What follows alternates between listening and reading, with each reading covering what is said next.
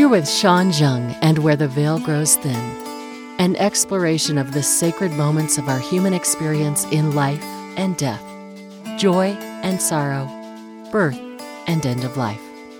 It's the unscripted instant when the heart opens, the face-to-face moments with the divine. The first year I worked in hospice, we served a young man dying of cancer. He was the oldest of 4 children. His funeral was the first I attended as a member of the hospice team. I wrote this the next day. A sleeping bag rolled up smartly and tied with string. A well-worn baseball cap, a fishing pole, and a large color photograph of a young boy smiling. These are the things gracing the altar. And one more, a beautiful rosewood box. Brian. He was a stranger to me. I never met him. I never met anyone in his family. Yet his death has touched me deeply. He was just a few weeks older than my own daughter. He died quickly, not of the cancer that was ravishing his young body, but from a blood clot that suddenly took him from his mother's arms. Graciously releasing him from what the hospice nurses had feared would be a long, slow dance with pain, one they feared would be difficult to manage. The church is small, an old chapel in an old town, now the site of honoring the life of a child who will never grow old.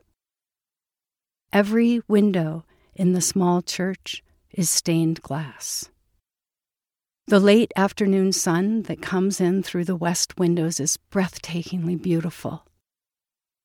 Being a little early, I was seated in a pew directly behind the family, with a view of the items on the altar that feels discomforting.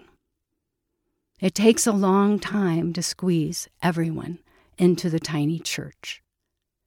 I don't realize until after the service why we have to wait so long for things to start. I am unaware of the multitudes who have come to pay homage to this family's loss. For a long time, I sit and gaze at the altar, watching the sunlight give halos to the vases of flowers, the photograph, and the rosewood box. After the service, when the minister finally invites everyone to join them for the reception in the basement, he asks that we leave the church one pew at a time. He instructs us to wait for the young man from the funeral home to indicate that it's our turn to go. This is when I began to understand the delay in getting started. The minister asks that we leave by going to the back of the church and circling around to the front to pass by the family, to shake hands and offer encouragement. I have not been to many funerals, but this is not something I have seen.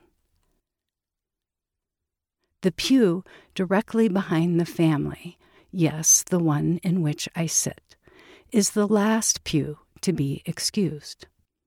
So I sit and watch the faces of 300 people who had quietly, almost silently, crammed their bodies into the tiny little chapel as they pass before the family with tearful embraces, pats on the back, and handshakes.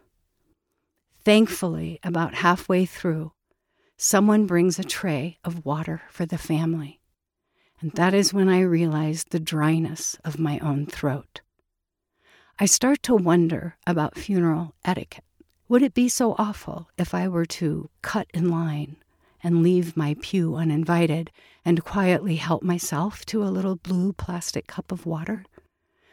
So there I am, waiting, and I start to think, what if that mom, sitting in the pew in front of me, what if that were me? What if it was my daughter, Shelby, who had died? What would I choose to place on an altar to honor who she is as a person? She is just 18. She has just finished high school. She leaves in 6 weeks for college. She is the common denominator in the lives of her 3 closest friends. Where would they be today if it was Shelby in the rosewood box? These questions and more flood my head. What would be said if it was Shelby who had died? She loves ducks. She loves sleep. She loves Nutella, crunchy peanut butter, and lemonade. Would any of this be something that would help people know her? She is strikingly beautiful. She has a glorious smile.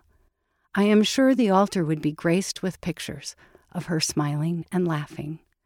And for music, I would have every sappy country song I could find about children going to God. And I would stand up and speak to who she was and what her life meant to mine.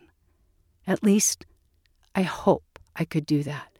I hope I could be her voice, her advocate, the singer of her praises and her own unique love song. That is when I realize there are tears streaming down my cheeks. That is when I realize what that mom must be feeling. The loss, the anger, the bewilderment. Her grief is private. She will remain connected to her son for eternity. And for the remainder of her life here in this world, she will carry just his memory and the memory that she once had of how he, by his mere existence, gave her a reason to live, just as my daughter Shelby has for me.